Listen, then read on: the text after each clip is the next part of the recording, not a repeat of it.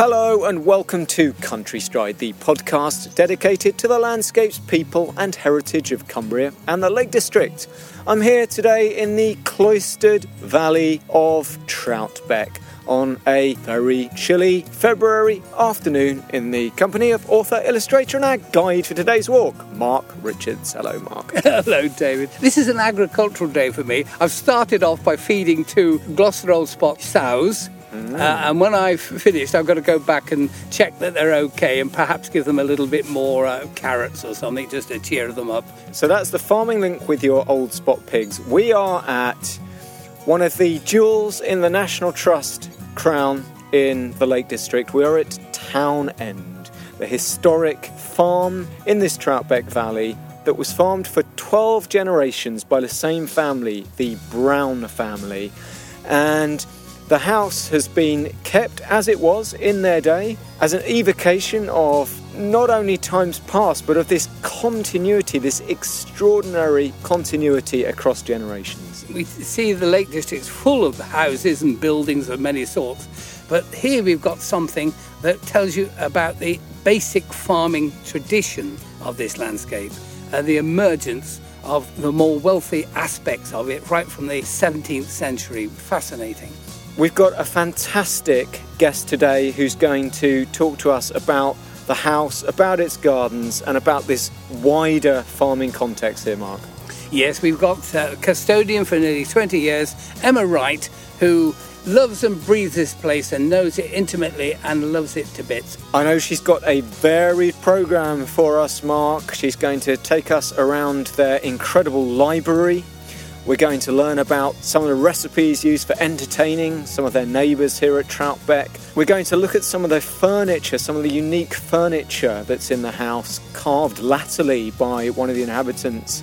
And we'll also, I hope, get a chance to leave the property briefly, to go up onto the fell itself, to learn how the house interacted with the wider landscape. So a full deep dive, Mark, into farming, heritage and how it impacted on many generations over the centuries. I know Emma's waiting for us in the kitchen, the low house of Town End. So let's go and meet her and start today's Country Stride.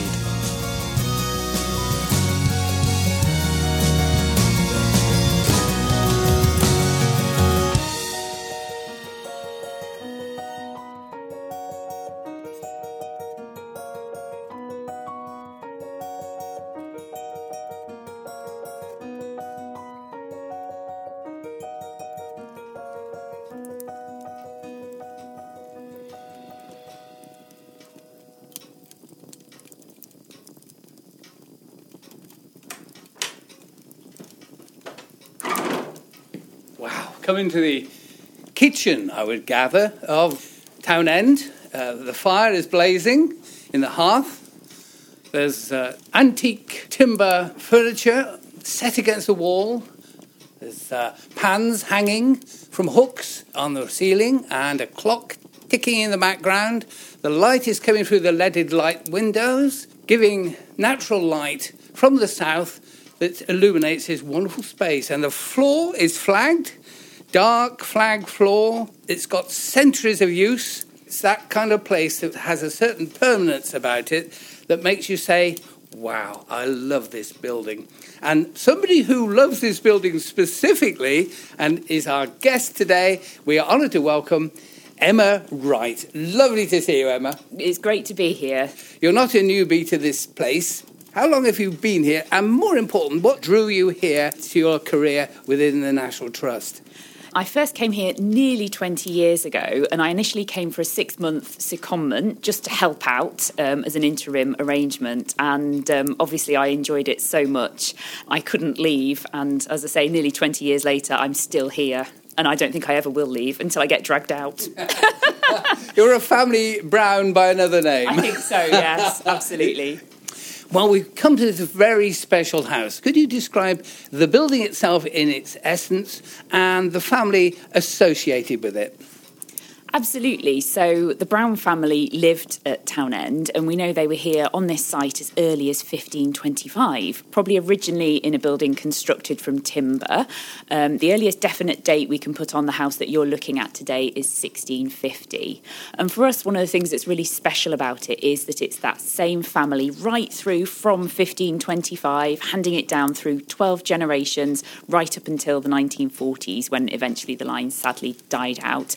And it's been a National Trust property since 1948, which is quite lovely because we're celebrating our 75th year this year. That's 1 year older than me. Amazing.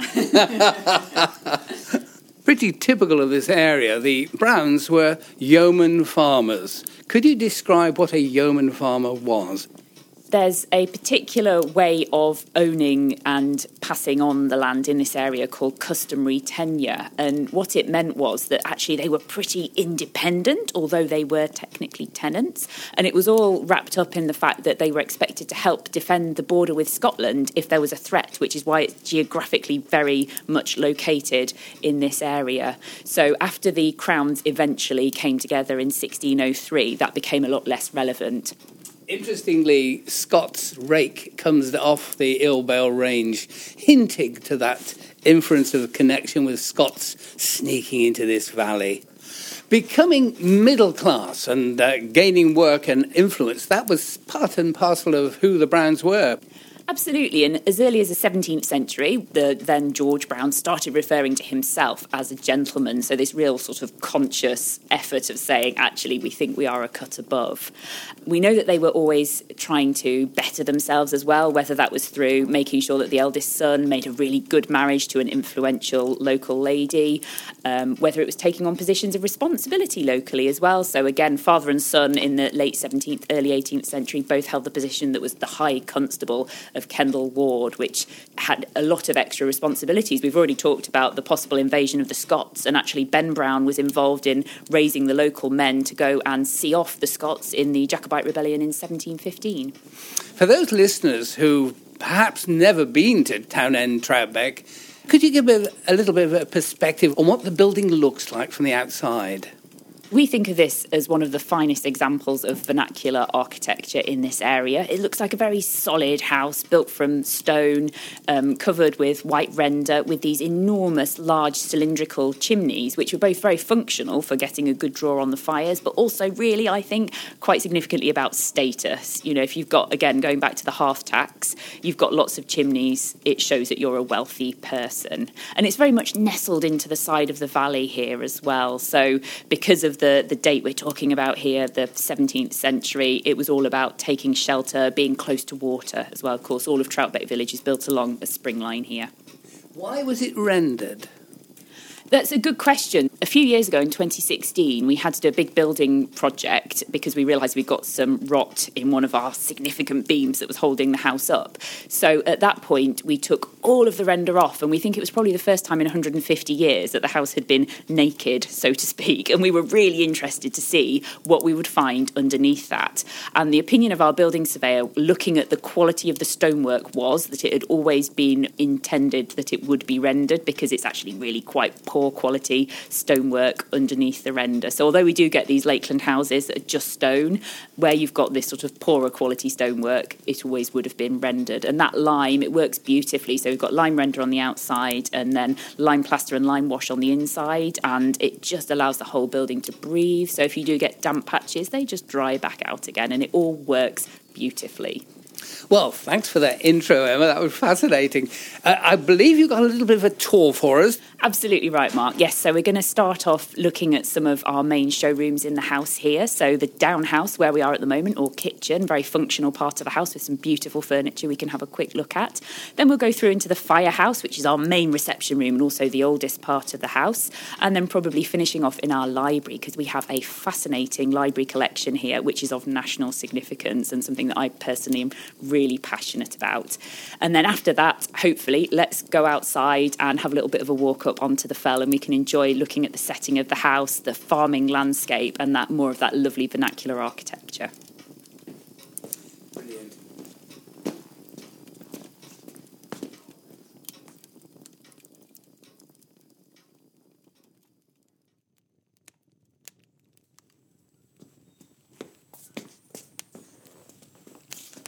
I've come to the far end of the kitchen, and the antique pots and pans on the ceiling absolutely rivets the attention. There's so much going on, as it were. Actually, looking back to the door I came into the house in, there are 3 rather intriguing awards. The Royal Agricultural Society. Now that tells you a lot about the Brown family, does it, Emma? Absolutely it does. So, of course, they were sheep farmers. That was why they were here right from the start, right up until the very end, actually. And very proud of their sheep. We've got some trophies and cups that they won locally in the local agricultural shows, Herdwick Sheep Breeders Association, that kind of thing. But these ones, you can see reading across them, they actually say that this particular show took place in London in 1879. So when I'm leading guided tours with our visitors, my next question to the visitor then is, how do you think George got his sheep down to London for the show? Because it's quite a long way with your sheep. Well, the railway was open then. Oh, top marks. I knew you'd know the answer.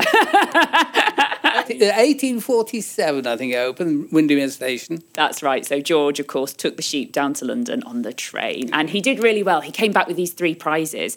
Now, we're really fortunate as well, because also in our library collection, we've got the programme for this show that was produced afterwards that listed who all the prize winners are. So we know what these relate to, and they're all for Herdwick sheep of different ages.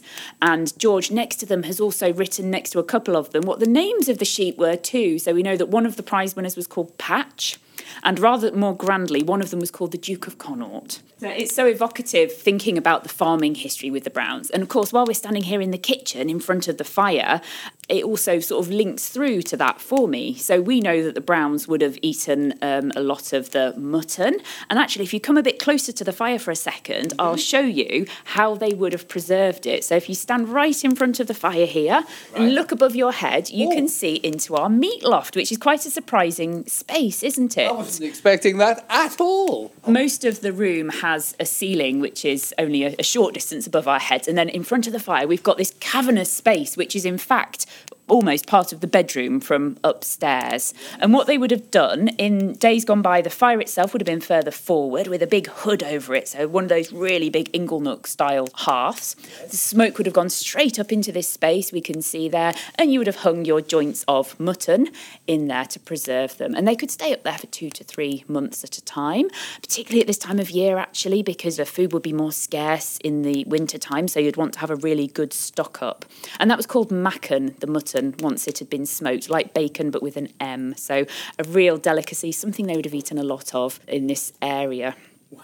And there's an interesting document in our archive which also relates to this meat loft. So when Ben Brown died in the 1740s, they made an inventory of all of his belongings to work out what the estate was worth. And of course, most of it is silver, pewter, books, furniture. That was your valuables. But it also lists the meat he had hanging in his chimney, as they describe it. And in today's money, we reckon it's the equivalent of about £700 worth, valuable enough to be mentioned on the inventory of his chattels. Now, talking about food, Emma, you got something fascinating in your hand, which looks authentic and relates to something pertinent to food. This is a facsimile copy, so it's not the original, but it's a very good one, of what's called a commonplace book, which I suppose is another word for a notebook, really. A collection of recipes written by Elizabeth Birkett in 1699. I call her Elizabeth Birkett, that was her maiden name in actual fact. Of course, she became Elizabeth Brown because she married a Brown. So this is her collection of recipes from 1699. So many fascinating things about this. A large proportion of them are culinary recipes, which is, I'm sure, what you were expecting when we were talking about recipes, but also it's much more diverse than that. So she's got household recipes, things for getting stains out of your clothing. She's got a good number of recipes for dyeing, linen cloth or woolen cloth, that sort of thing as well. And she's got a lot of medicines and health cures, some of which are quite shocking, really. So it's things like if someone has a nosebleed, you take the blood from their nose and use it to write across their forehead the words consummatum est, it is completed. Well, would you believe that? So there's no charms in there then? No? Well, actually, there is. So on this page I'm holding up here, you might just be able to make out there's the word abracadabra written in a sort of triangular format. And what the wording actually says, that if you write the word like this and wear it around your neck, it will protect you from an ague, which is like a malarial fever. So all sorts of quite surprising things. Could you tell us something about the recipes in that wonderful common book? I suppose to start off with, it's important to know that there would have been a lot of very everyday recipes that they wouldn't have written down because they would have been passed down verbally. So, for example, there's something that we know they would have eaten a lot of every day around here at this time called clapbread, which is a giant oat cake. And that was so everyday, everyone would know how to make it, so you wouldn't write it down. These recipes tend to be the things that they would have used for special occasions. Perhaps if one of those people who you wanted to influence was coming for a special meal with you, or perhaps celebrations, so things like weddings or indeed funerals as well. There's a lovely recipe in here which I quite enjoy making and is quite tasty, which the recipe title is to make bean cakes look as white as snow. They're called bean cakes. It's a complete misnomer because they don't contain beans of any sort, and I'll come on to that in a second. Effectively, what it is, it's like a tiny meringue with chopped nuts inside, and then it's decorated on top with little, they look almost like sprinkles. It's sugar-coated fennel seeds or caraway seeds, so comfits, and they have a really contemporary look. Now, they were eaten to celebrate weddings, and where the word bean comes from, we think, is like reading the banns of marriage. So when you've had your engagement and the banns are being read, you could celebrate with bean cakes. A rather more poignant one is a recipe in here that Elizabeth calls little cakes. You might have heard of Hawkshead wigs, so little sort of breaded buns, again with caraway seeds, and these were traditionally eaten at a funeral. And the reason it is rather poignant is that we've got a written account of Elizabeth's own funeral, written by her husband, what he's arranged and what he's paid for everything, and we know that little cakes were eaten at Elizabeth's funeral as well. You mentioned about the nosebleed, which of course was completely bonkers, but are there any other rather quirky ailment solvers there? Well, there's another one that springs to mind, also involving blood and gore, which is always good, isn't it? So if your child has rickets, what you have to do is stand them naked in front of the fire and paint them with the blood of a bull and then wait for the blood to peel off, and that will cure them of their rickets.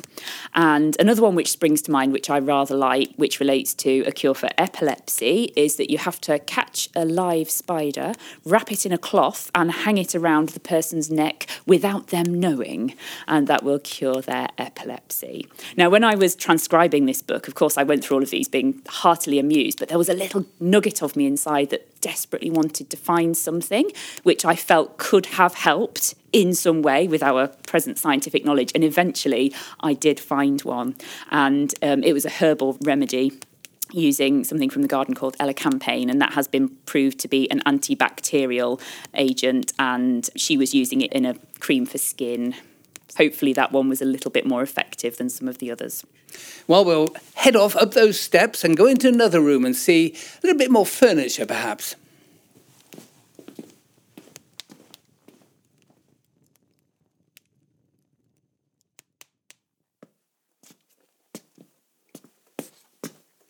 Well, I've arrived in what's a very grand space. In terms of most farmhouses, this would be deemed a grand space. It's called the Firehouse. It's very well lit from the west, leaded light window. There's a fire with fire dogs and so forth, but there's no fire on at the moment. On the wall, there's muskets, there's a long rifle there, there's, I don't know, a pike or something over our head on the beam, and the flag floor, of course, and a very considerable boarded table, which one can imagine it being laid out with food and lots of people, I'd imagine. Who would be sitting there, Emma? The reason we've got such a big table in this house is that we know the family would have sat with their servants and with their farmhands as well. And again, that's another hint, I suppose, to their status. The fact that they did have servants. We've got a record of servants being in this house from the 1600s onwards. So a nice large table there in order to accommodate everyone, but also really nice actually that everybody would sit together. So it's not that kind of feeling of them and us that you would have in a grander house. Surrounding us, there are some considerable wooden panels, bookshelves, and I'm really captivated by the carving of the timber work. Can you explain all what's going on? There's a kaleidoscope of things. There is. That's a really good observation, actually, because obviously with a house like Townend, we've got a lot of layers of history with the family having been here for so many centuries, and some of it is much older than others. So if we have a look at the bookcase in the corner of the room now, if you have a look at the top of that, you might be able to see the letters GBE on the left-hand side. Mm-hmm. Right.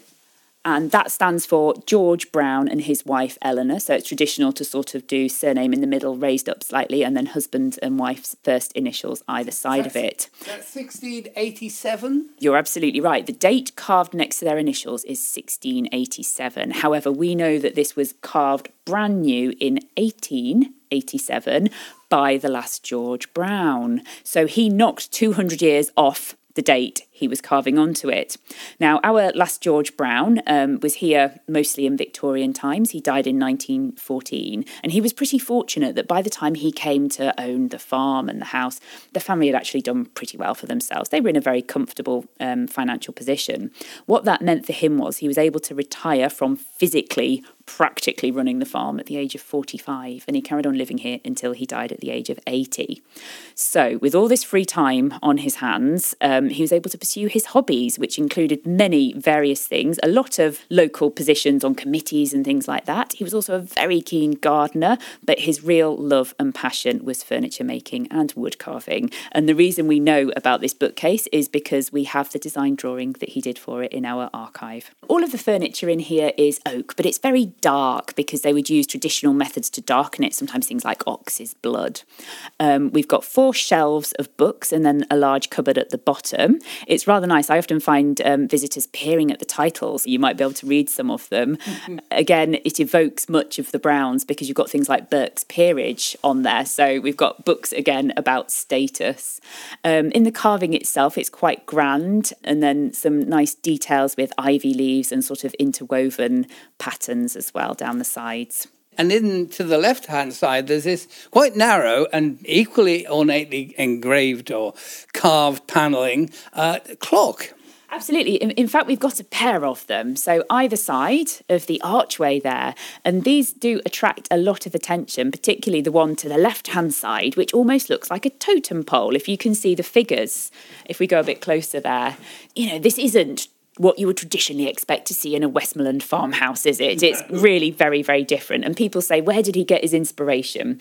The honest answer is we don't know, and it could be a variety of places. But it's rather lovely that it does also appear to still have some local hints as well. So the headdress of this sort of tribal-looking figure has got something which appears to be a snake. Now, you're maybe familiar with Westmoreland carving. You often have a motif of the Midgard worm from Norse mythology. He often crops up on the corners of chairs and things like that, this curved worm. So maybe it's a George Brown combination of something completely exotic, but maybe there's a Midgard worm has snuck in there as well. Alluding to this wonderful carving, which is Victorian, surely there's some really old material in here that you can draw my attention to. This room is the oldest part of the house. When it was first built, we think it would have been just this one room with a loft upstairs for communal sleeping area and maybe a ladder in one corner. So That's why it's called the firehouse. Yeah, absolutely. It was the extent of the house. And also you kept your fire in here all day, all night. It never went out. It was the real heart of the household. As I say, it was the oldest part of the house, certainly we think rebuilt in stone in 1650. Now, we used to say it was slightly earlier than that, but I mentioned we did a big building project where we had to remove some rotten timber. Now, that rotten timber was the beams that run across these 3 big windows you were admiring earlier. Now, what that gave us the opportunity to do was to invite in a dendrochronologist to analyse the rotten timber that we took out. He came back to us and said, I can tell you that this tree was cut down in the spring of 1650, which just blew my mind. Not even just 1650, but the spring of 1650. So we know that that's when this room was rebuilt. Fascinating. What we've got on the other side of the room, if you come over here, is a lovely piece of traditional furniture. So this is what we would call a court cupboard or press cupboard, and I'm sure you have seen them in numerous Westmoreland farmhouses. Every house would have one. It goes up to the top of the panelling there. I suppose it's maybe about 5 feet tall. We've got these sort of 4 cupboards, 2 smaller ones at the top, 2 larger ones at the bottom. But it looks like it only sticks out of the wall by about 6 inches or so. In fact, of course, it's recessed right back into the wall. And with this being the oldest part of the house, they are very wide walls here. So it goes right back built into the house. What you would store in it, in the large cupboards at the bottom, you store your stacks of clap bread, these oat cakes that we talked about when we were in the down house. And then the smaller cupboards at the top would be where you would store things like your pewter and your silverware, your more valuable tableware. Now, it's also got some rather lovely designs on the carving here. So as well as having, again, traditional leaf motifs, if you look at the lower cupboards, each cupboard has 4 panels on it, and each panel is a coat of arms. The one you're admiring there, top left-hand corner, Mark, you'll see a double-headed eagle. And that was the coat of arms that the Brown family decided to adopt in 1703. Wow. They weren't, strictly speaking, entitled to bear arms in the technical sense, but of course that didn't stop them. And having done some research about it recently, one of our volunteers has found that in actual fact, the double-headed eagle is a brown coat of arms, albeit not our brown coat of arms. So they'd obviously done their research too. How would they have used this space in the social sense throughout the ages? Well, certainly the firehouse here would have been their main space for entertaining, and we've talked about how keen they were to advance socially and how it would be about inviting the right people round for dinners and things like that. But in reality, I think the family here in the 17th century would have been working very hard from dawn till dusk, and everything in the house would have been so much more laborious back then, even just domestic jobs like doing the washing and things like that. And although we do know they had servants, that certainly the ladies of the house would still have been very, very busy with a lot of those sorts of tasks, or things like making preserves, that kind of thing. Moving to the Victorian times, things changed radically, really. We've already talked a little bit about our last George Brown and how he was able to retire early. So I suppose by that point, the Browns would have had more the sort of thing that we would think of now as leisure time to enjoy their pursuits, whether that is reading or gardening or cooking as more of a hobby. So they definitely had a little bit more time. Last George's wife, Margaret, actually kept a diary, which is rather charming. So we can see things like their social engagements in Troutbeck as well. They'd be going down to a dance at the Institute, or going over to Howe Farm for an evening, or things like that, which is rather lovely. You get this lovely picture of a much richer social life. Now, you've talked about books and reading. I believe you're going to take us into the library. Is it through this door here? That's right, lead on.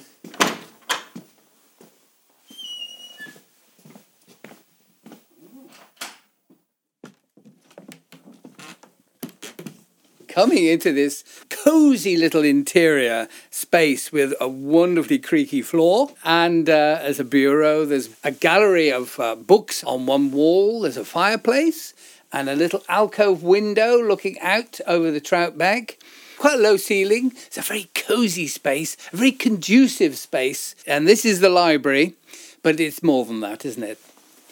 The collection of books that we have here are absolutely of national significance. They date from the mid-16th century right through to the 1940s. We've got around 1,500 books in the house altogether, and around 50 of them are entirely unique. That is, we have got the only known surviving copies of those books. And to put that in context, the National Trust owns a lot of very fancy, stately home libraries, and many of those have 1 or 2 unique books. So for us to have more than 50 is a staggering number.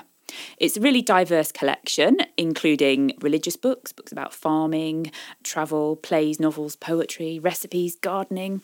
We know that most of them have been used because they've got things like corners turned over, things written in them, food stains. There was even one our conservator found that had got a splash of mud, a horsehair and some grass seeds that had just been closed up inside it. So a collection that has been treasured and loved and used and looked after.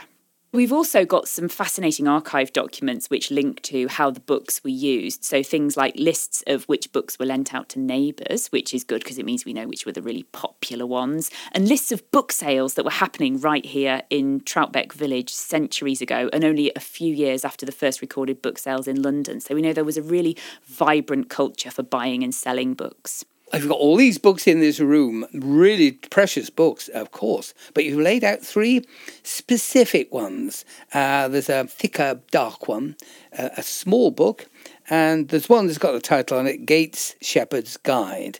Now, can you explain them to me? Absolutely. So I chose these 3 books because I think they tell us something about the Browns and the sort of people they were. So if we start with the older looking large one with a leather binding on, I love the title of this book. So if I just ease it open, you'll see on the title page there it says A Way to Get Wealth, and this was published in London in 1648, and I just love that.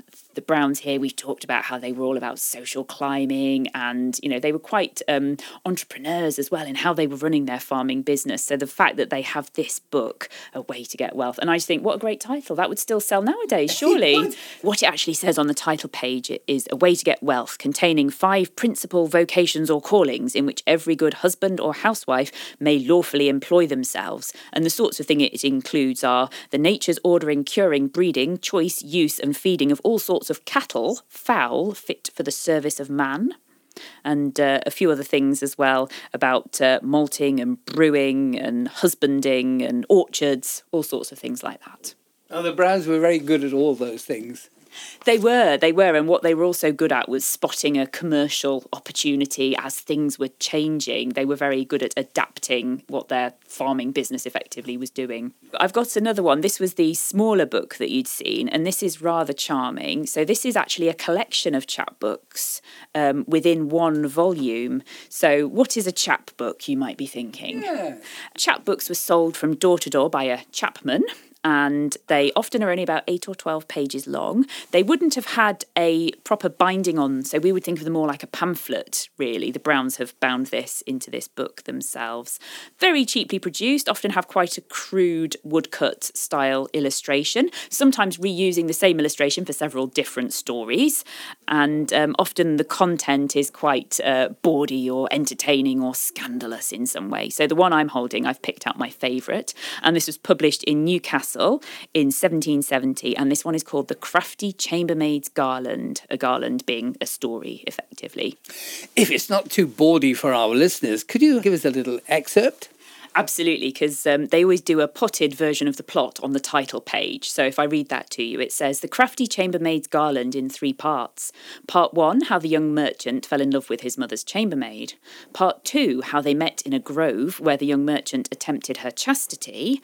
And Part 3, how the crafty chambermaid outwitted the merchant by putting an old bunter to her bed, which so affrighted him that he ran down the stairs and alarmed the family, concluding with their happy marriage and other things of note.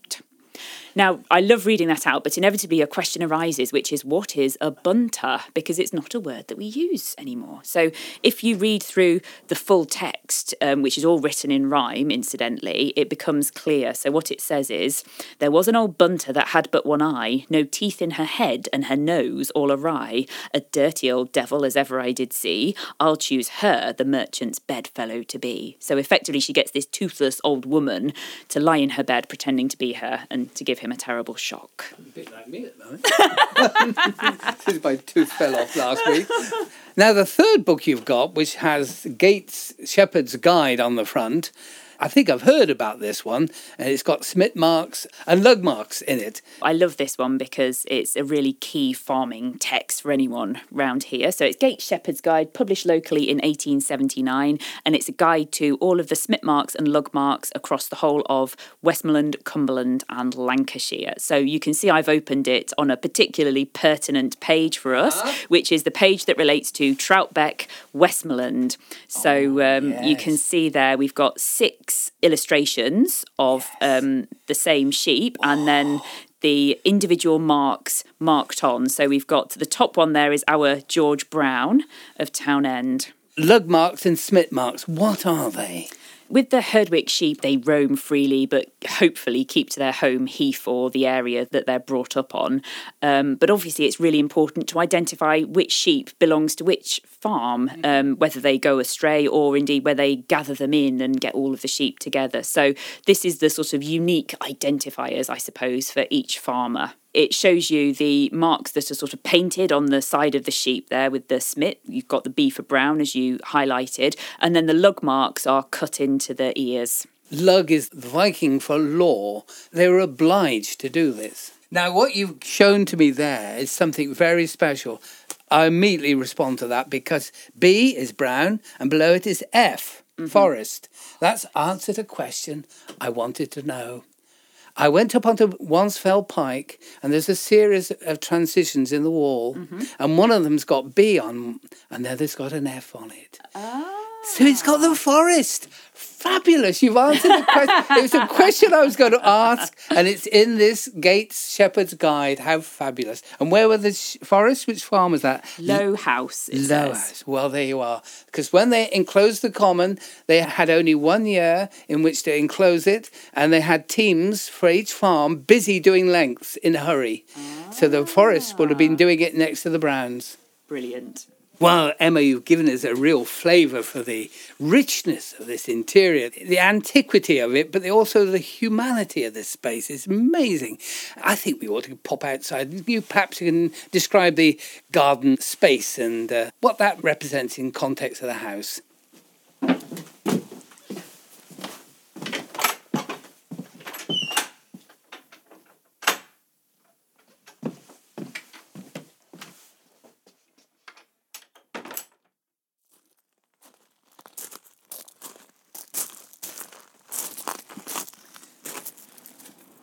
Interesting, coming out into the garden. There's a gravelly area here, but there's also beds, flower beds. There's snowdrops up the bank.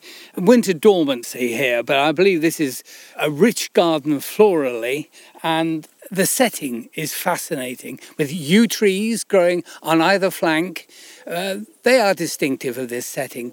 Although the yew trees are now very large, you'll see that they're sort of growing in a line. So there is a question as to whether they were actually planted as a hedge, which has got slightly out of control. But again, we've got a document in the archives which shows when they were planted in the 1730s, which is just incredible to sort of understand that level of detail. And the last George Brown, he was noted for his love of gardening.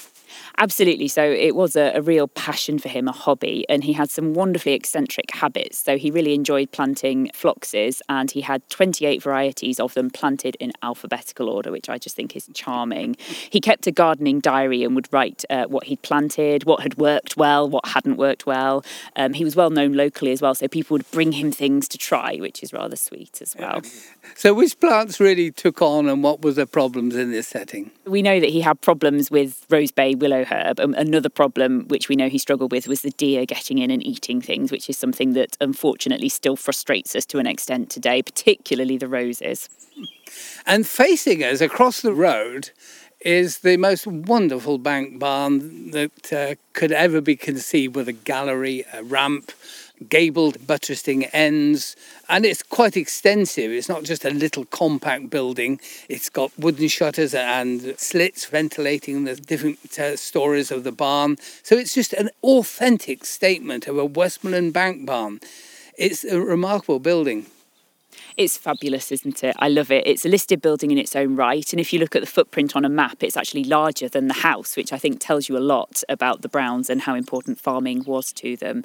So the left-hand side with the lovely spinning gallery, which you mentioned, is the oldest part of the building, and that dates from 1666. And then the extension to the right-hand side was added in the 18th century when they needed more storage for horse-drawn vehicles and that side of things.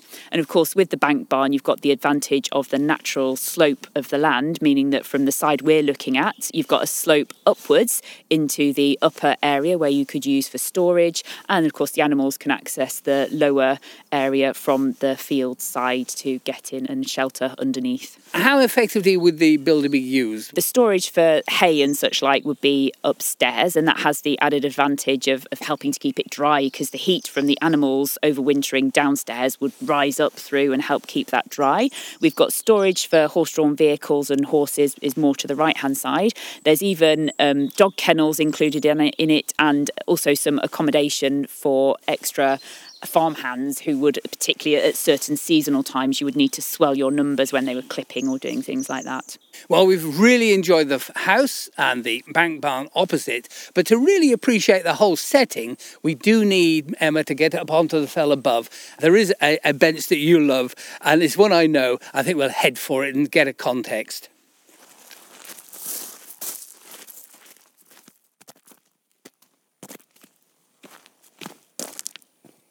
Wow, that was delightful. We wandered along the road from Townend southwards, and we've come up a lovely little gravel track, a lane, a lollin, which rises up, and we've come to Robin Lane, which is a very popular little walkers' thoroughfare that links Troutbeck itself and the Institute, where there's a cafe, and it leads right through to Skelgill Woods and down into Ambleside. And it's a very popular walk, and quite understandably so. From this bench, it's got a dedication to Dick and Kathleen Johnson, who loved the lakes. From here, I'm able to look to the southwest, down Windermere, which today has a pinky bright glow. The cloud level is just above Gummers How on the left, and to the right is Clare Heights.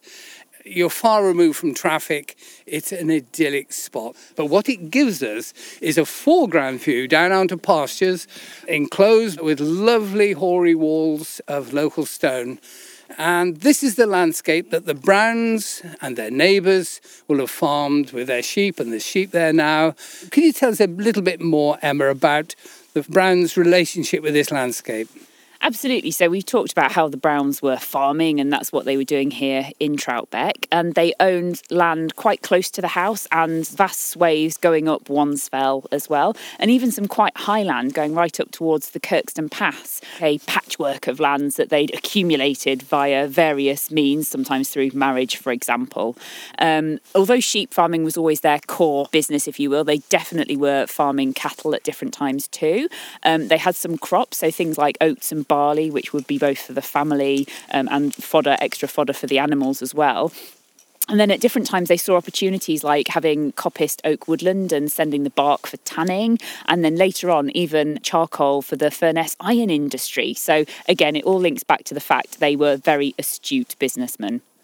Now, the interesting thing about this city, of course, Emma, are these lanes, outgangs. And strictly, this is what they are. They're way out from the community where individual farmers would use these common ways to drove their sheep and cattle up onto the allotments that they had rights to, and even to the hundreds. You've got Hundreds Road, you've got Robin Lane here, arterial access corridors that allow lots of cattle and sheep to mingle into the greater landscape. One of the elements of this is the Hundreds Road, which leads up onto that allotment of land above the village.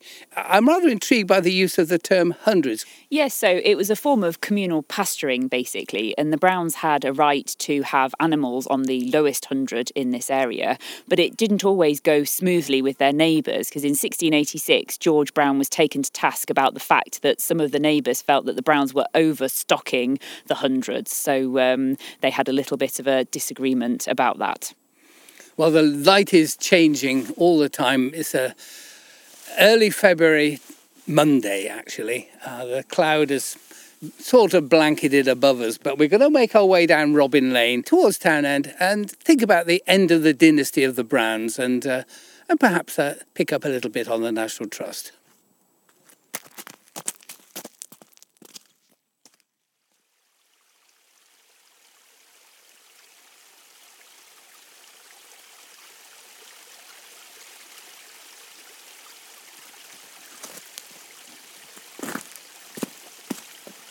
One of the lovely things about coming down Robin Lane towards the Institute is you get this fabulous view up the valley towards Troutbeck Tongue to the Three Sisters, as I often call them, Froswick, Ilbel and Yoke, very distinctive hills that graciously overlook the upper echelons of the valley beyond the village.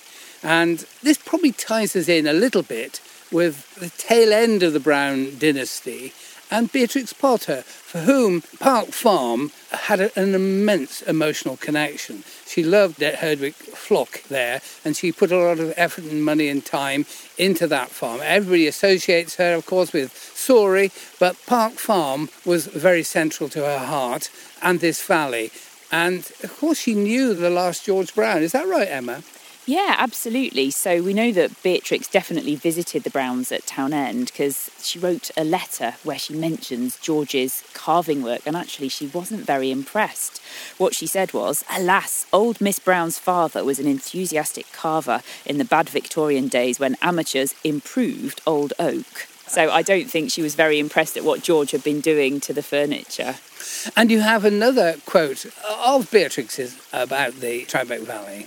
Absolutely. So she wrote in 1942, "I loved to wander on the Troutbeck Fell. Sometimes I had with me an old sheepdog. More often I went alone. But never lonely. There was company of gentle sheep and wild flowers and singing waters." So you really get that sense, like you said, that she loved the place. Absolutely.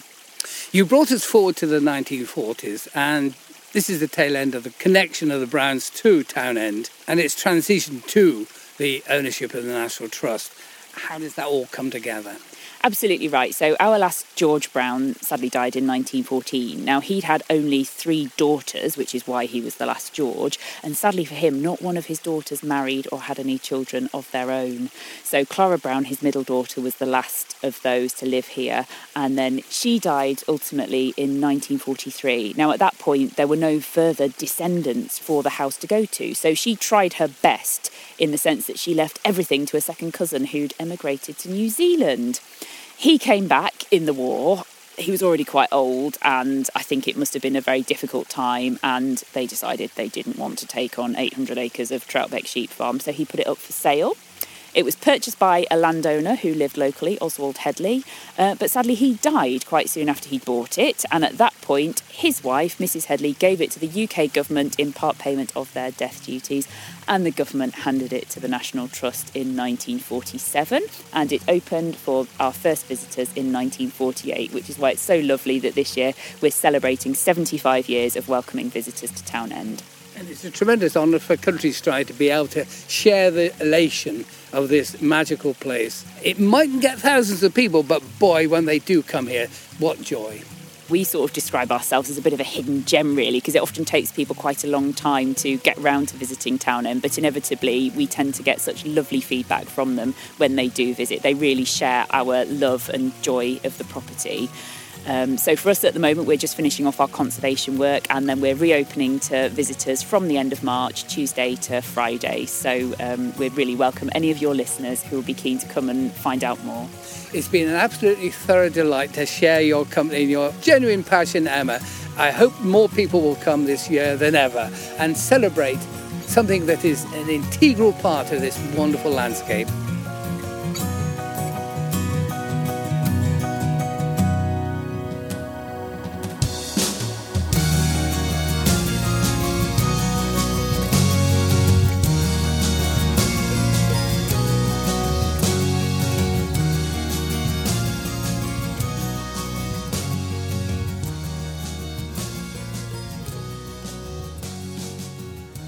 Journey's End, and it's early evening now, Mark. It's pretty cold out. Goes another cold spell. We're back in the car park at Townend after a highly enjoyable look around a really wonderful old house. I hadn't been in before, Mark, had you? I had, actually. You had? It's probably 10 years. Oh, right. It's still as old as it was then, you know. I loved it. Emma was such an enthusiast, and she's so full of the joy of the place. I really enjoyed it.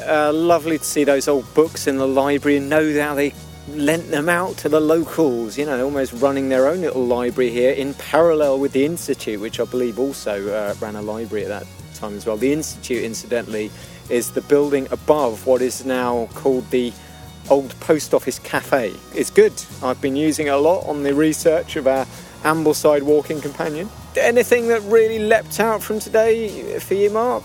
Looking in the Gates Shepherd's Guide, it showed the smit marks and the lug marks distinctive of the Brown family, but adjacent to it was the forests of Low House. Yeah. And having been on the top of Wands Fell and found the wall transition with an F and a B, yeah, I've solved the problem. You were puzzled by it. Yes, I've got the answer.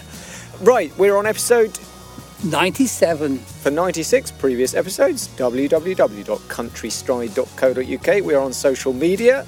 Facebook and Twitter at Countrystride1. And we should mention we've gone slightly viral this week on Twitter, Mark. You put up a picture of what turns out to be a Watergate at the Outgang in Scandale. Asked the question, does anybody know what this is called? And it reached 352,000 impressions. This answered a little query that both of us had for a little while. I had asked you very early on during the research of the Walking Companion what you called the channel in a wall that allows water to drain under or through a dry stone wall. And we didn't quite know what it was called, did we? So we put it up, and the good folk of Twitter, including the person who originally answered it, I think it's one of your friends, possibly. Yes, from California. Yeah, it's called a water gate, or of course locals would call it a water yacht. Water smoot was another one that came up. Yes, although that's a slightly different thing, I think. Yes. That's when there's not much of a gap, is there, really? No, somebody came It's up with much lower. a gill grill. A grill was very good, yeah. Yeah, that was a good one. So you can follow us on Twitter if you would like to contribute to that long-running thread. If you'd like to support us, you like what we do, you'd like us to continue these as we approach number 100, you can do so in one of three ways. You can buy our guidebooks, our series of guidebooks, Walks in the Lake District with a country stride feel, and you can browse them at www.countrystride.co.uk. The second thing you can do is mention us to friends and family. The more people who listen, the higher we climb those algorithms. Thirdly, we are on Patreon. Patreon is a service which allows you to donate to us for as little as £2 a month, which is the cost of what, Mark? I would think for £2 you could get a nice little cake from the old post office cafe in the Institute in Troutbeck. That'd be fair enough. Next up, I'm not quite sure what we're doing, but we have got some really lovely podcasts in the next 2 or 3 on our lead up to the big 100, and 100 will also be great fun. But that's us, Mark, from today. You're off to feed your pigs, of course. Good night to your pigs from me, and goodbye from us at Country Stride until next time.